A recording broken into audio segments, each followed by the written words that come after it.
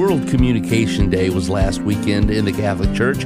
How do you communicate the faith? All eyes will be on Baltimore next week as the bishops meet in what could be a defining moment for the direction of the church here in the United States.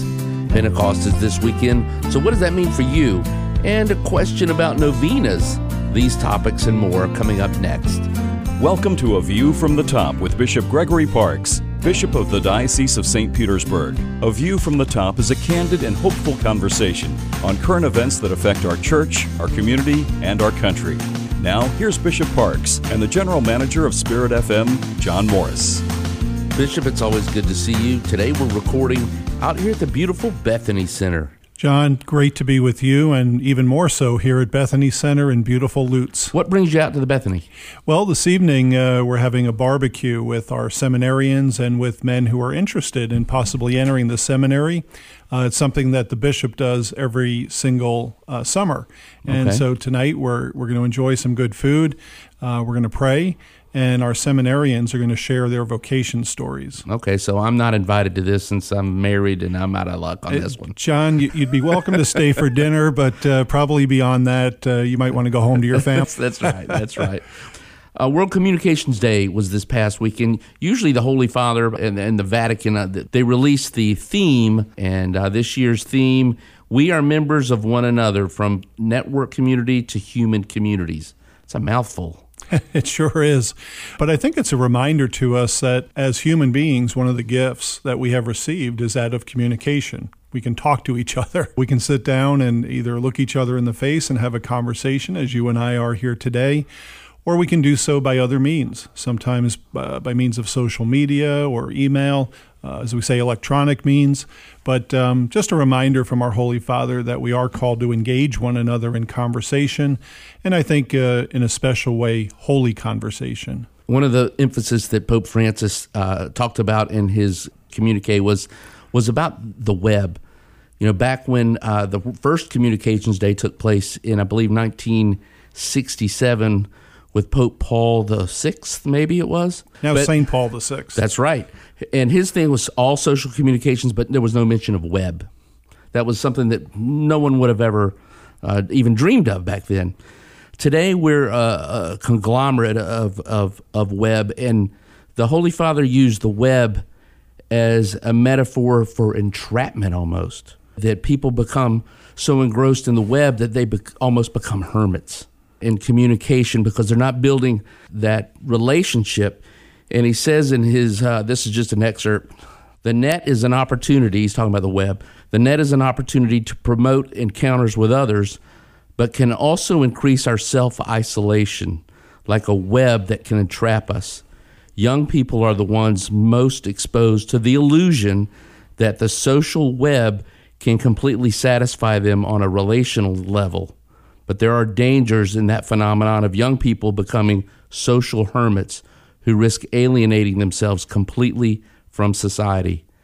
Isn't that true? You know, you see kids, and I can say it in my own family, everybody is at home at night, the TV is on, and everybody's got something in their hands, either a laptop or a phone. Everyone has a device of some kind, right. iPad, or as you said, on the computer or on your phone.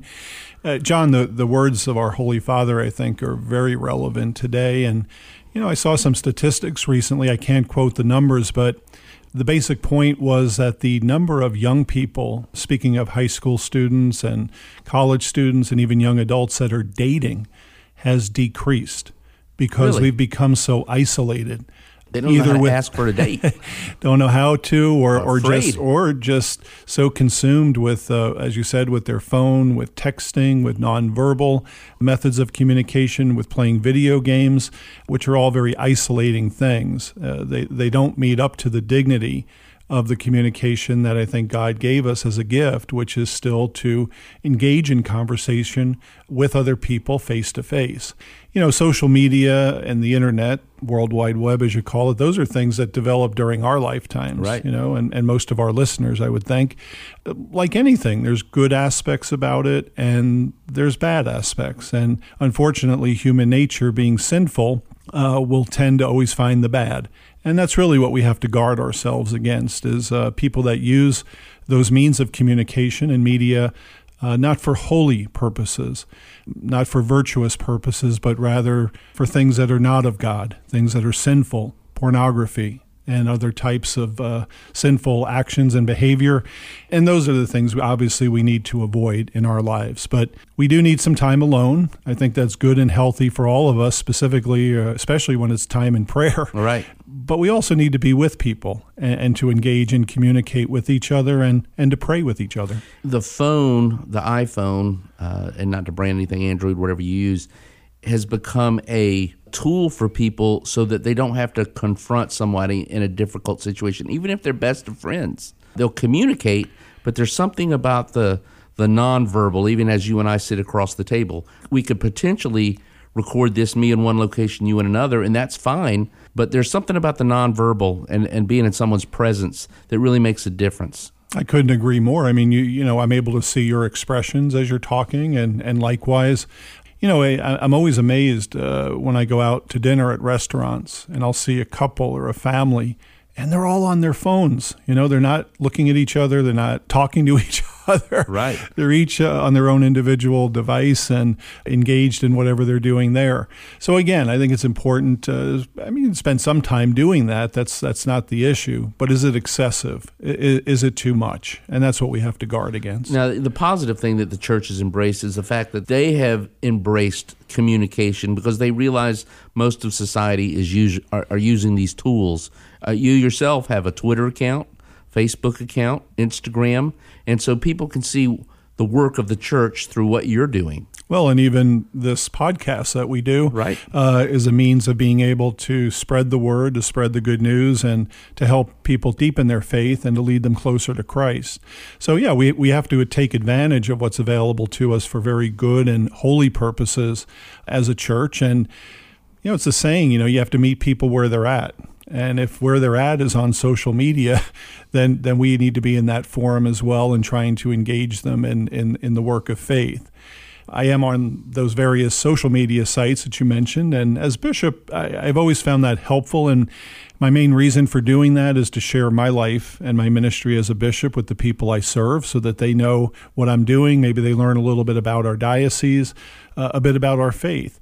And also, John, so they know their bishop is busy, that I'm actually doing something, that I'm not in the office all the time. Well, I know that you've been out at night because I'm seeing pictures. It seems like every other night you're at a parish for a confirmation. Yeah, it's a busy time of year with graduations, baccalaureate masses, confirmations. We'll probably see a post about this dinner tonight. Probably. I wouldn't doubt it, John. In fact, I would say that's almost a certainty. That's right. Some of the other things I think that are positive, there's a lot of good apps out there that help in people's prayer lives. I know that Spirit FM created theirs so that you could listen to, stay in touch with the diocese wherever you might be in the world. We received a letter a few years back from a devoted listener. I saw her at church not too long ago. She was worked for one of the government agencies, I'll say, and was in a foreign country. She said she still felt that connection because she could listen to the Mass every day from the cathedral. Yeah, that is a great blessing. And, you know, when we have live streaming also, that's another great blessing. And there, somebody on the other side of the world could be watching a Mass or an ordination or something that's going on in the Diocese of St. Petersburg that they found out. Maybe they follow our website or follow us on Facebook, and they hear about something, they can actually watch and participate in that way. Even our own cathedral now at St. Jude the Apostle, I think, has live streaming of adoration available for those who want to participate in that. If you want to check that out, I believe it's cathedralalive.org is their website. Bishop, you're going to be traveling to Baltimore next week. That's right, John. Normally we have 2 meetings each year with the bishops from around the United States. One meeting is in June, and the other meeting, which is the bigger meeting and a more formal meeting, is in November. Every 3 years, the bishops meet in the June period for more of a retreat or a spiritual type experience. However, with everything going on in the church, we felt that we really needed to take some action, that there was some unfinished business that still needs to be attended to. And so this year we were supposed to be actually out in California having a spiritual retreat. But since we had our bishop's retreat in January in Chicago, some of your listeners might remember that, we decided to have the June meeting this year be a business meeting. And so the primary topic is going to be reporting and accountability of the scandals that have been going on. Last time the bishops met, some things were going to be passed. They got put off. Rome wanted to have their input. Now that's taken place. Do you think we'll see anything concrete come of this? Well, just as a little bit of history, that's correct. We had put forth some things that we were going to look at last November at our meeting. We were asked by the Holy See to defer those pending the Holy Father's Synod bishops and cardinals, which he held in the Vatican in February to discuss these worldwide issues. A number of our own bishops and cardinals participated in that. And recently, the Holy Father issued what's called a motu proprio. It's a letter in his own name or a document in his own name outlining some guidelines that he is asking us and the Universal Church to follow with regard to reporting abuse cases and the handling of them, and specifically dealing with bishops, accusations against bishops. So that will be a big topic of discussion at this June meeting. Were those guidelines that were put forth by the Holy Father, were they in line with what the U.S. Bishops' Conference had drafted back last year? Well, some of them were. There were a number of proposals that were put forth.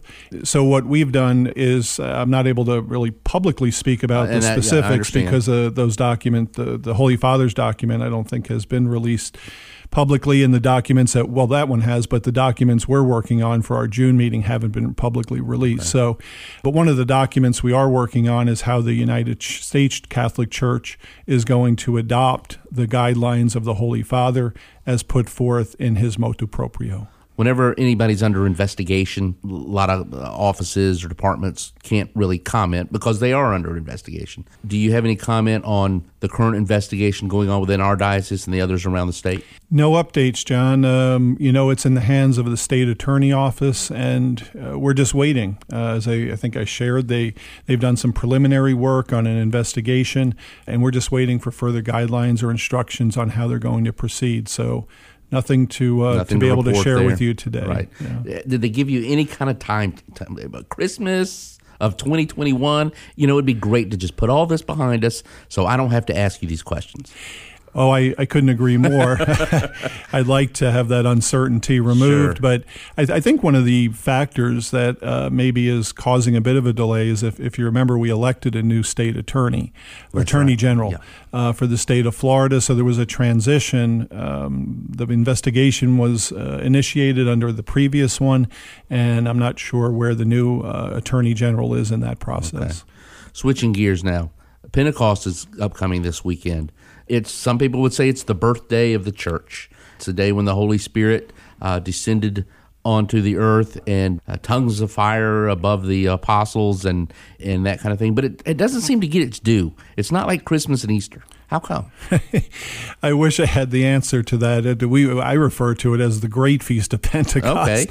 And first of all, the word Pentecost, of course, signifies 50 days. The word penta, like Pentagon, which has 5 sides, we celebrate Pentecost 50 days after Easter. All right. And of course, what we celebrate is the descent of the Holy Spirit upon the apostles, which empowered them to go forth. You remember they were kind of in hiding and fearful even after the Lord, appeared to them. But now we see them coming out of hiding. We see them coming out from behind those locked doors. And they're out in public and they're talking about Jesus and preaching and teaching about him and performing great acts, even miracles in his name. All that is because of the power they received from the Holy Spirit, the third person of the Trinity. When Jesus left, the thoughts that the apostles were going through when their leader, Jesus, he's leaving, and they see him ascend, and they're thinking, what are we going to do now? Who's going to take care of us? He's taken care of us for the last 3 or 4 years. What are we going to do now? But he promised an advocate. He did. There no doubt, I think they were probably, there was some sadness or emotion at seeing him depart from them, being lifted up to heaven, as the scripture says. But over and over again, he promised them that he would send the advocate, the Spirit that would lead them to all truth and would give them life.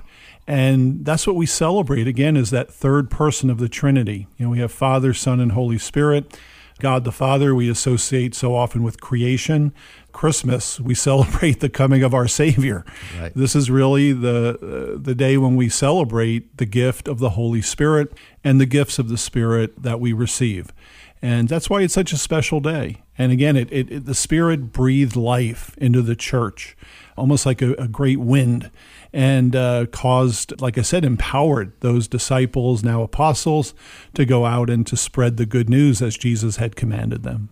As you said, a great wind. How is that wind still blowing today? Is it a healthy wind that we see in the church and in the world? Because I know that we've had our ups and downs throughout the centuries. Is this a good wind right now? Oh, I think it is. I mean, the Holy Spirit, being God, the third person of God, of the Holy Trinity, would always be good in nature and holy. So the Spirit himself is holy and leads and guides the church today according to God's will. However, we do know and we recall that we're sinful human beings and we're part of this church. So right. While the church is divinely guided, some of our members and even our leaders still suffer from sinfulness and don't always act in a way that's in accord with God's Spirit. So we always have to be cautious of that as well. I hear people say sometimes when they're in a situation, it could be something trivial, it could be something very profound going on in their life, and they ask the Holy Spirit for guidance and wisdom, part of the gifts of the Holy Spirit. How do we know that it's the Holy Spirit answering that, speaking to us, versus our own conscience of what we want to do? So there's always this battle between our will and God's will as we may discern it through the Spirit. And that is a battle that we do have to guard against because we think we know what's best for us and what we want in a particular situation, but God's will might be different. So we have to discern that and pray about it. What I would say is that when we are doing God's will, as discerned through the Holy Spirit, we should always have a sense of peace in our hearts. Not always going to be what we thought it was going to be, or we're not always going to be led in a direction or on a path that we thought we would, but we're at peace knowing that we believe and have conviction that that's God's will. Generally, if we're doing our will or the will of someone else, it may not lead us to that happiness. We'll go down a wrong path and we'll still lack peace. We'll struggle. We'll have an unsettledness in our life. But I truly believe if we're doing God's will, we should have peace. His will should always lead us to peace. But that's difficult, though, Bishop. I mean, so if I'm an employee and my boss is telling me something that's not giving me peace, they may be right. I'm getting in the way, but how do I discern? That's the hard part for people. Yeah. So you have to distinguish between human realities and situations and divine or spiritual. But even with the human situations, particularly the one that you describe, if you don't... And I said an employee, it could be a spouse, it could be anybody. You're not talking about your employment, John. No, you're right with you. So I'm asking you these questions. No, I understand. But what I would say is if somebody has a bit of unsettledness or a lack of peace because of something that someone's telling them, my advice or my counsel would be to pray to the Holy Spirit for humility, to have the humility and the openness of mind and heart to listen and to really discern what's being said. And if we truly embrace that spirit and that openness, I think God will let us know whether there's truth there or whether it's something that somebody is just putting out for us. I think that's where a lot of people, it's an ego. They don't want to let it go. I'm guilty of that. I want things my way, the way I want, and that makes it difficult to take the advice of maybe the priest who I've gone to get counsel from, and he tells me something that I don't want to hear. Yeah. And I guess I would also mention, John, something I've heard in my time as a priest and now as a bishop is sometimes individuals will say something like this: the Holy Spirit told me to tell you this. I always question that. Is somebody really guided by the Spirit in those words sincerely, or are they almost hiding behind the Spirit? Right. In other words, blaming it on the Spirit. I have to tell you something that you're not going to like, that you don't want to hear, but I'm going to put it under the cloak of the Holy Spirit so you can take it up with God. I remember when I first started back in the 80s at our station, and I heard two other very prayerful ladies going back and forth about something, and I remember the first day they said, well, I'm going to go home and pray about it. The next day they came back, I prayed about it, and this is what God told me. And it was still at odds. And I walked away as the third party, just shaking my head. I don't get this. I hope they work it out. Yeah, we need the Holy Spirit, and we need to call upon. The Holy Spirit, I think, is in some ways almost the forgotten person of the Trinity. We pray to God the Father, our Father, and certainly I hope that we have a personal relationship with Jesus Christ in our prayer. How often do we pray specifically to the Holy Spirit and for the gifts of the Spirit? When I confirm our young people and adults, I always remind them, you're receiving these gifts, but you have to use them. You have to call upon the Spirit, to utilize those gifts. So if you're feeling weak in a particular moment, pray for that gift of fortitude, that gift of strength. If you have a tough decision you have to make, pray for wisdom and right judgment. If you have to take a difficult exam and you're worried about it, pray for knowledge and wisdom. And then I remind them, not instead of studying, but in addition to studying, to pray for the help of the Holy Spirit. Sure. So, but we all need to have a relationship with the Holy Spirit who guides our lives. One other thing I would say, a spiritual director can help in that regard, I think. I agree. I mean, a spiritual director is a spiritual friend who walks with us on our journey, and because they're not us, they can sometimes pick up things that are happening in our lives and the things we say, circumstances of our lives, and help us to work through those things and ultimately to grow in our relationship with God. One of the areas as we prepared for Pentecost, I noticed throughout some of the web pages and websites that I go to, people asking a prayer for a novena for the Holy Spirit. What's a novena?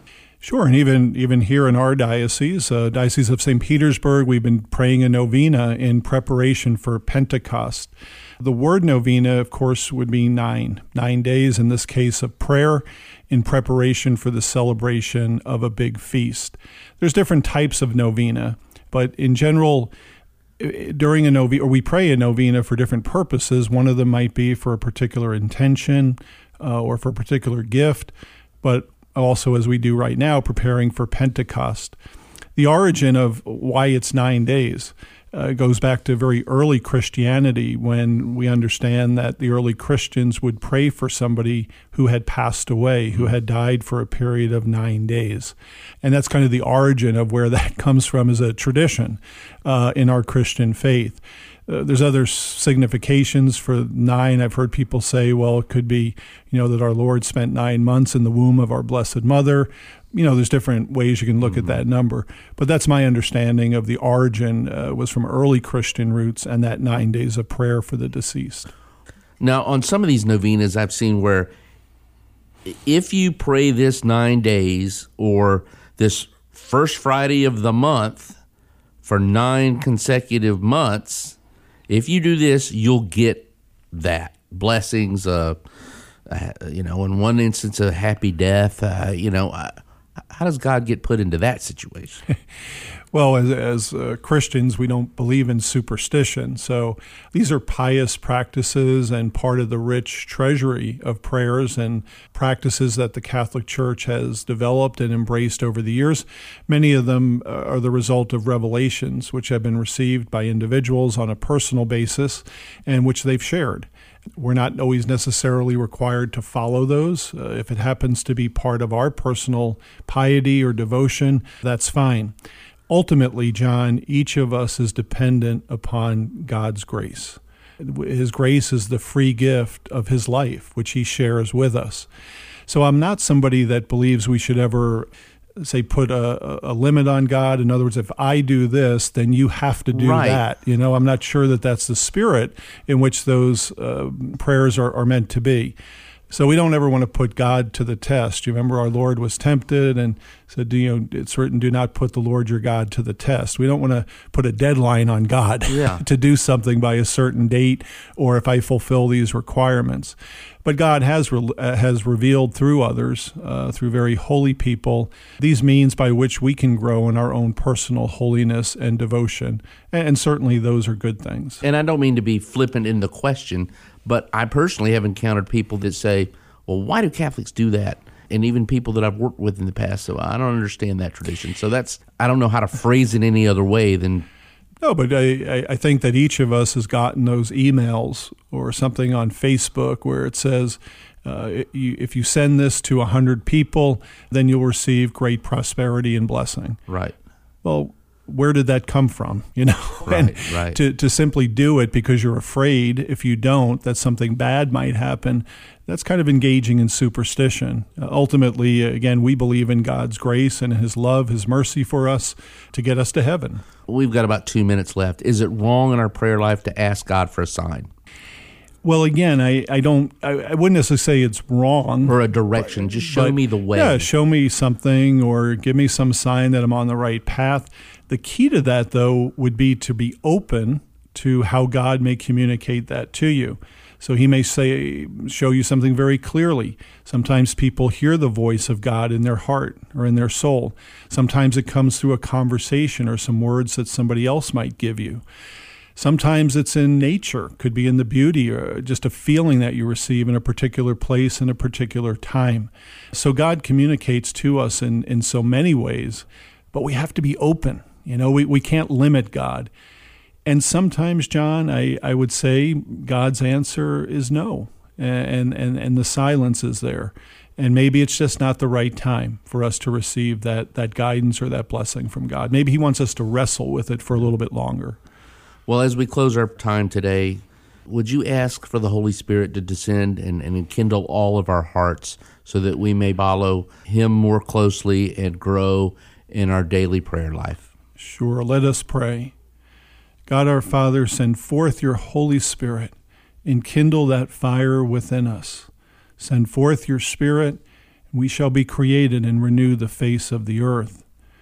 Descend upon us, Holy Spirit. Guide us in our words, our thoughts, and our actions, that all that we do may be in accord with your will, for your glory, and for our good. And we ask this through Christ our Lord. Amen.